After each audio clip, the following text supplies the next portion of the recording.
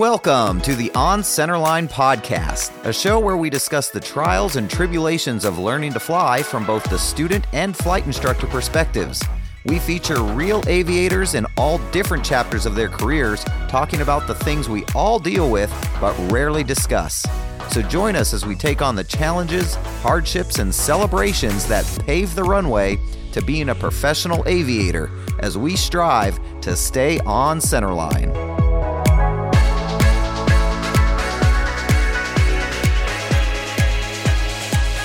Hey everybody, welcome back. I hope you're all doing well out there, and depending on where you are in the country, hope you're enjoying some late summer weather into this fall season. I know we are here in the Pacific Northwest, so we're soaking that up while it lasts. But today we're going to continue on with my series on the private pilot ACS, where we're going through section by section, breaking down every single line item so that you will have no problem on the oral portion of your check ride. Last week we talked about part 1, task A, pilot qualifications, and you can find that episode in the episode history on the channel. But this week we're talking about task B, airworthiness requirements. Now, last week I mentioned that I love the PAVE acronym because the PAVE acronym, we're talking about pilot, aircraft, environment, and external pressures.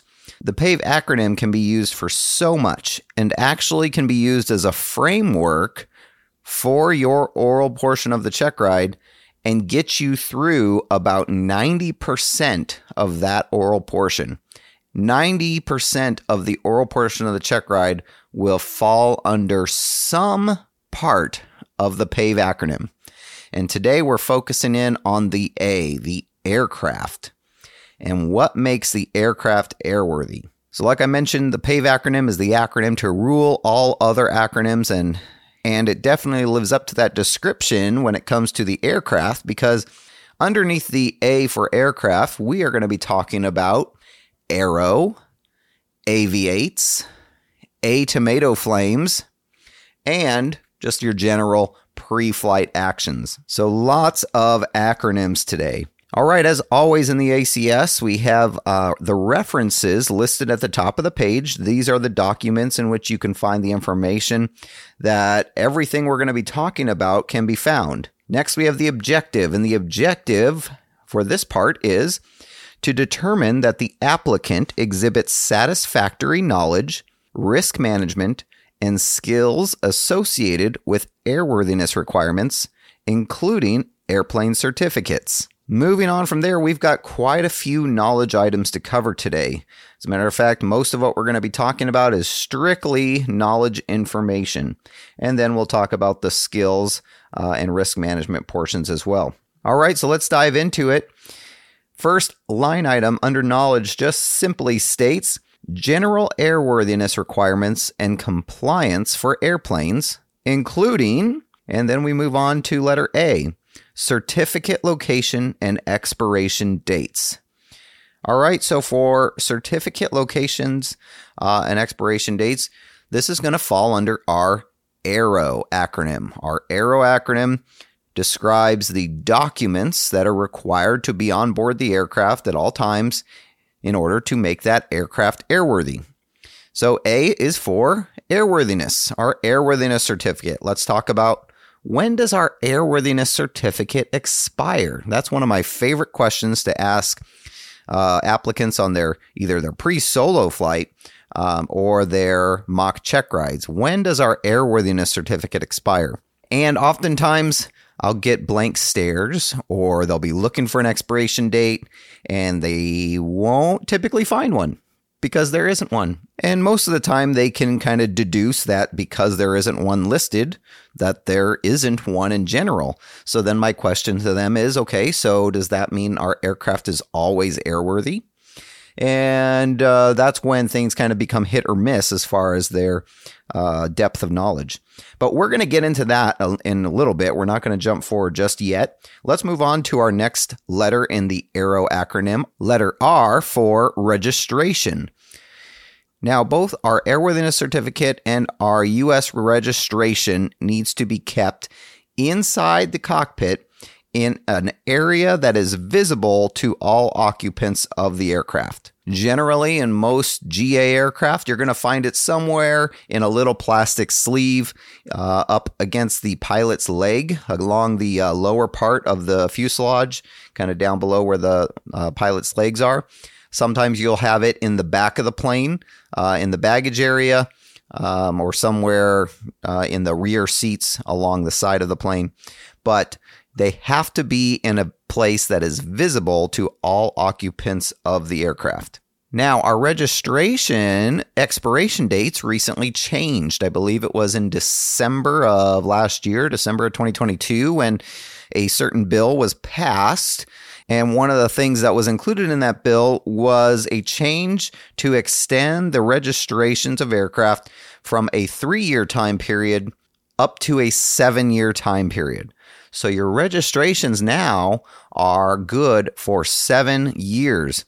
And they did that because coming off of COVID and the pandemic, there was so much backlog of registrations. The FAA couldn't keep up and people's registrations were expiring and they weren't able to renew them fast enough. So this was part of the thing that was passed in this bill to help alleviate that pressure to extend it to 7 years. At least that's what my understanding is. So 7 years is what your registration is good for. The next R in our AERO acronym is for our radio operator certificate. Now, as most people know, this is not going to be a required document unless you are traveling out of country. If you're going to Canada or Mexico or anywhere else, you will need to get a radio operator certificate and have that aboard with you. However, for all of us just staying inside the lower 48 states, it's not a required document, and most of you probably don't have one. All right, the next letter in our AERO acronym is O, and there's many interpretations of what this O stands for. A lot of people think it's owner's manual. And while that's not completely inaccurate, specifically, it is operating limitations. And the operating limitations of the aircraft may possibly be found in the owner's manual or POH. But depending on how old your aircraft is, that may not necessarily be the case. Also, the operating limitations required to be on the aircraft probably extend beyond the things that are in the owner's manual. We're talking about required placards, the placards that are in the aircraft saying things like maybe flight into IMC is prohibited, or your defined maneuvering speeds, or the category that your aircraft is certified to operate within, utility or normal. These are all placards that show operating limitations. And specifically when we're talking about owner's manuals, we are talking about the approved flight manual, the AFM. And the AFM is a document that is certified by the FAA to go with a certain aircraft. Now, these days, the AFM is a part of the POH generally. And it will say so. It'll say it has the FAA approved performance and limitations in this manual. So usually having that POH is adequate. However, back in the day, back in maybe the 50s and before, the AFM was a separate document than the pilot operating handbook. And therefore, it wasn't the POH you really needed to have with you. It was the AFM, and you need to have those operating limitations available. This also includes any supplemental operating limitations for supplemental pieces of equipment.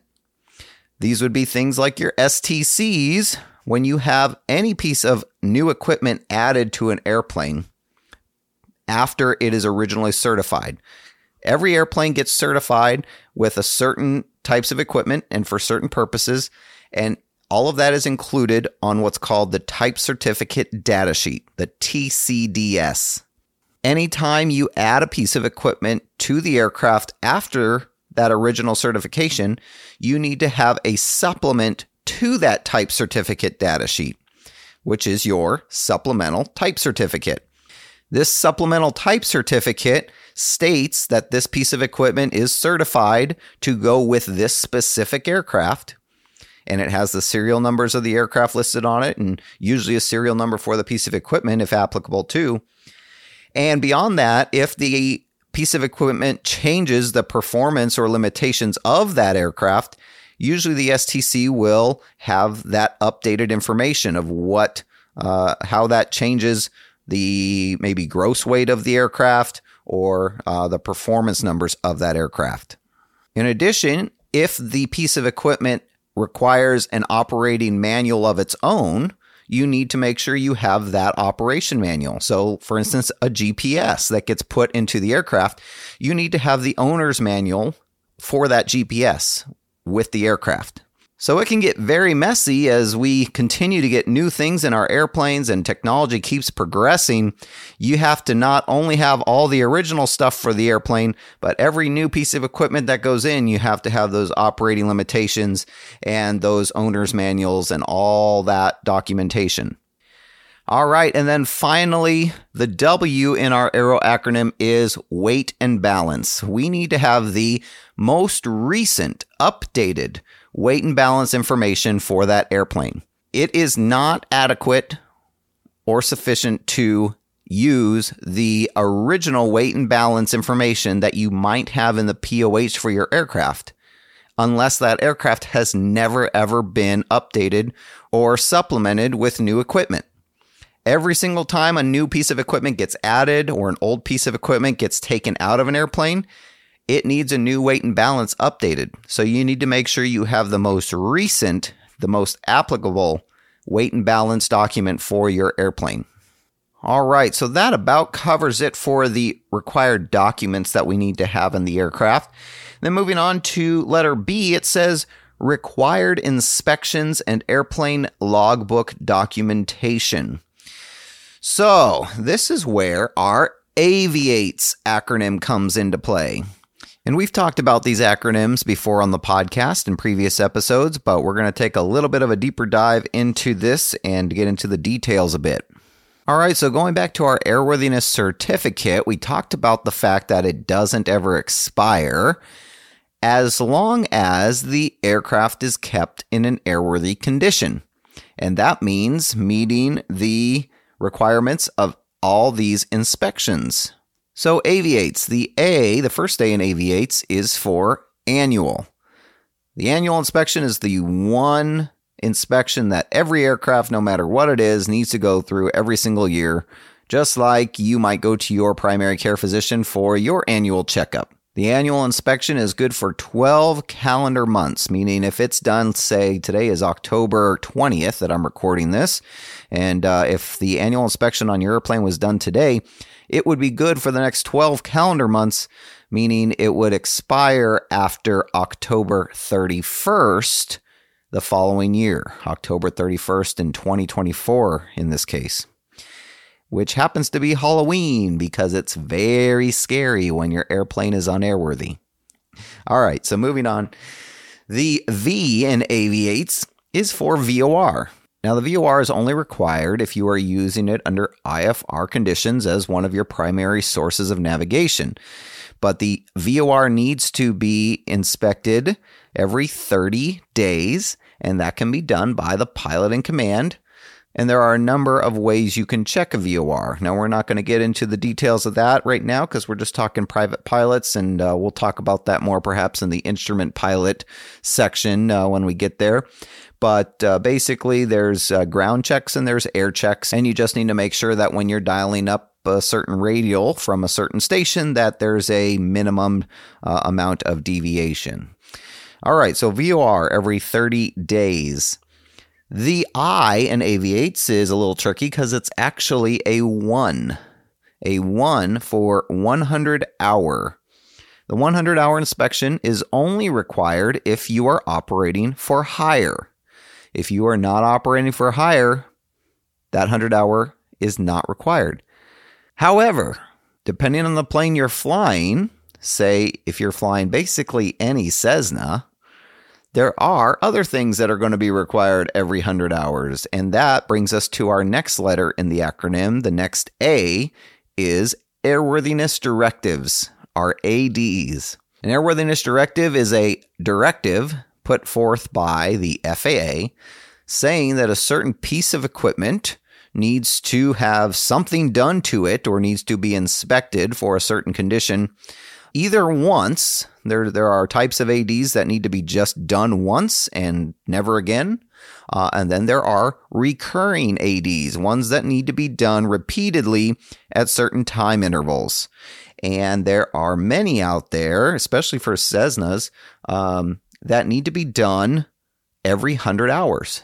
So while your aircraft might not actually need a 100-hour inspection, it's very likely that it might have a recurring airworthiness directive that needs to be done every 100 hours. So that would need to be complied with in order to maintain airworthiness.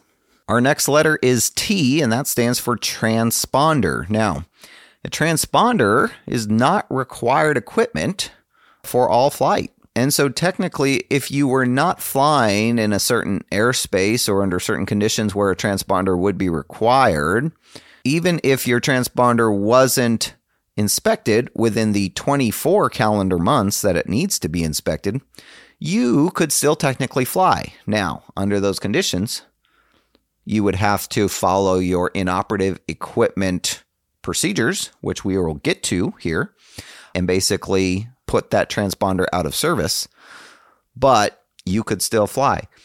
However, most of us, most of the time, are going to be flying in airspaces and in ways that we either are required to have a transponder or that we would like to have a transponder.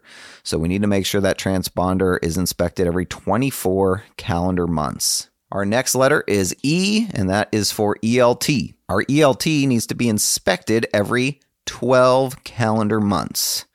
And this is typically done with the annual, since that also needs to be done every 12 calendar months. Now, there's often confusion when it comes to the ELT as to the difference between the inspection required per 91-207 every 12 calendar months and when the battery needs to be replaced on the ELT. The battery inspection and replacement, which needs to be done anytime the transmitter has been operated for a cumulative time of 1 hour or more, or when the battery has met its 50% of useful life, that is completely separate from the inspection that needs to be conducted every 12 calendar months.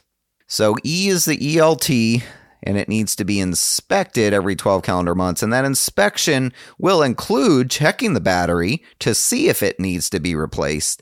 But other than that, there are other things that are being checked during that inspection rather than just replacing the battery. All right, and then finally, the S in aviates. The S is static system. Now, static system is mostly pertaining to the altimeter. We're looking at the altimeter, making sure that it is calibrated correctly and that it's operational. And then also that the static system that feeds the altimeter its information is operating correctly. Now, the static system needs to be inspected once every 24 calendar months. And as a result, usually that static system inspection is done at the same time as the transponder inspection. So in summary, A is the annual, which is done every 12 calendar months and usually includes the ELT inspection, which is also done every 12 calendar months. V is the VOR, which is done every 30 days if you are flying under IFR with VOR as a primary source of navigation. I is a number 1 for 100-hour inspection, which only needs to be done if you are operating for hire. A is for ADs, airworthiness directives, which could be either one-offs or recurring. And then T is transponder, which is done with the static system every 24 calendar months. When it comes to maintenance logbook records, we're looking at part 91-417. Now, I'm not going to get into the nitty-gritty of this. Basically, what you need to know is that anytime anything is done to any airplane, a record of it needs to be made. And if we look here in 91-417, which is maintenance records, the main things that you just need to know is that when it comes to recording maintenance done, you need to record a description of the work performed. You need to have the date of completion of the work performed, and it needs to have the signature and certificate number of the person approving the aircraft for return to service.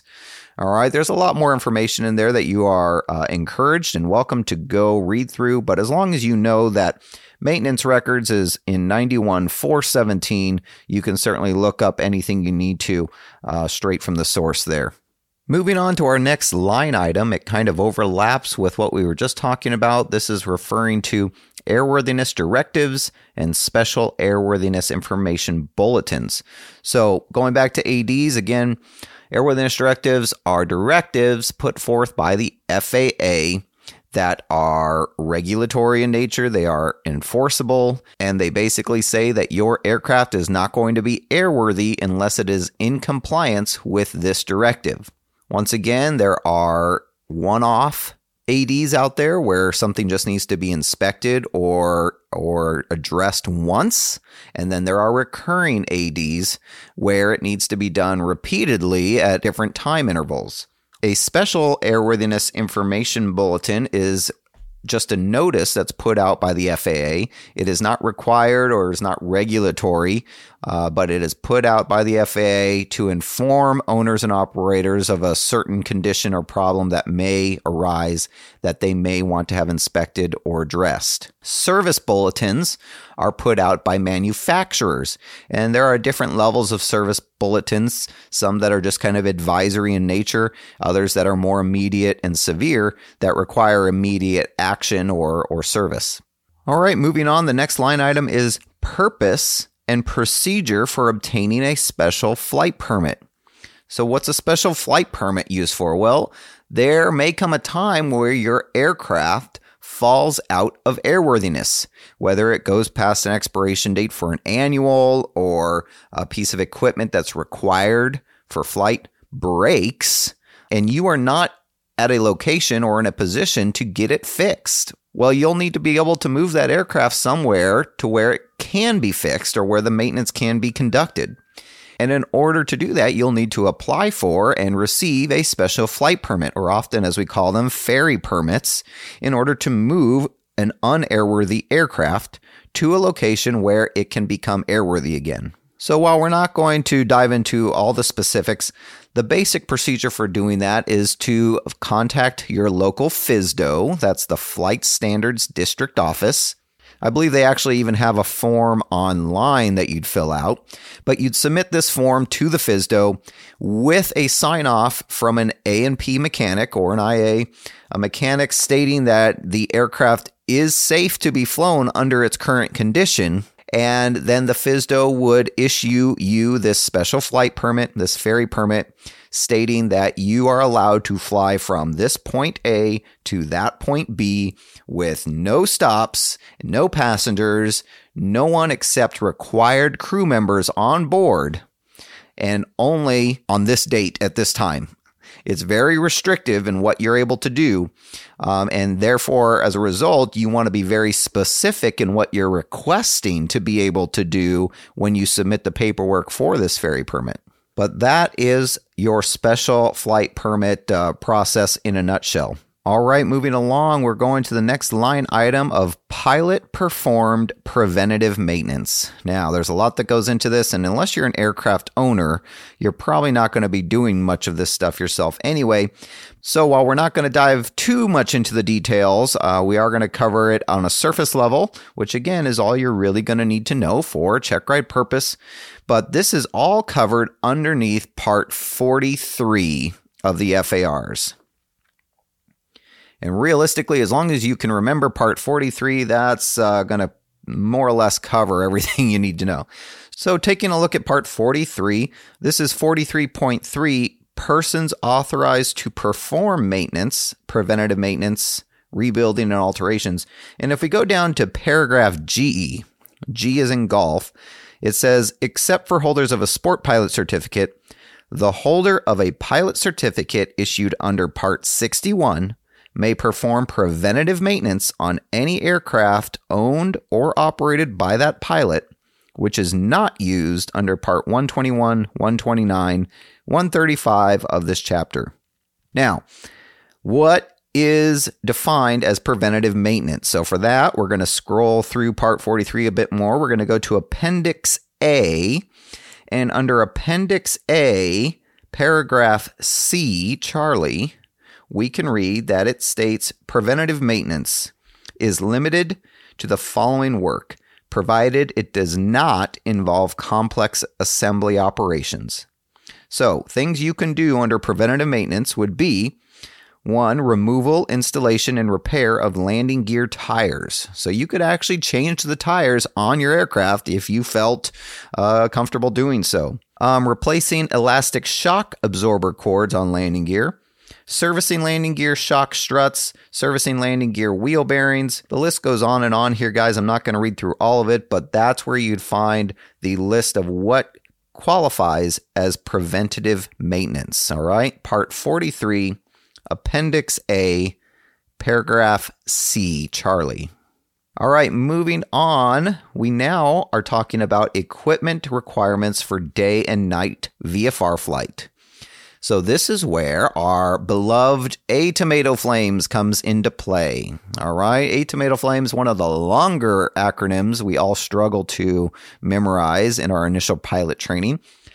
But again, this goes back to Part 91.205, and as long as you can remember Part 91.205, you don't necessarily need to commit to memory every single letter of A Tomato Flames. What you do need to know is what equipment specific to you and your airplane is required for day and night VFR. Because while A Tomato Flames is an all-encompassing type of acronym, much of that equipment may not be even in your plane to begin with. So you need to know the things that are applicable to you and your aircraft, and you need to know that if you had any questions about it, you would look at Part 91.205. Our next line item is Subpart A here, and it says flying with inoperative equipment. So basically there are 3 main things that need to be done when you have a piece of inoperative equipment that is not required for the operation of flight that you're about to undertake. And those 3 things are, first, either disabling or removing the piece of equipment that is inoperative.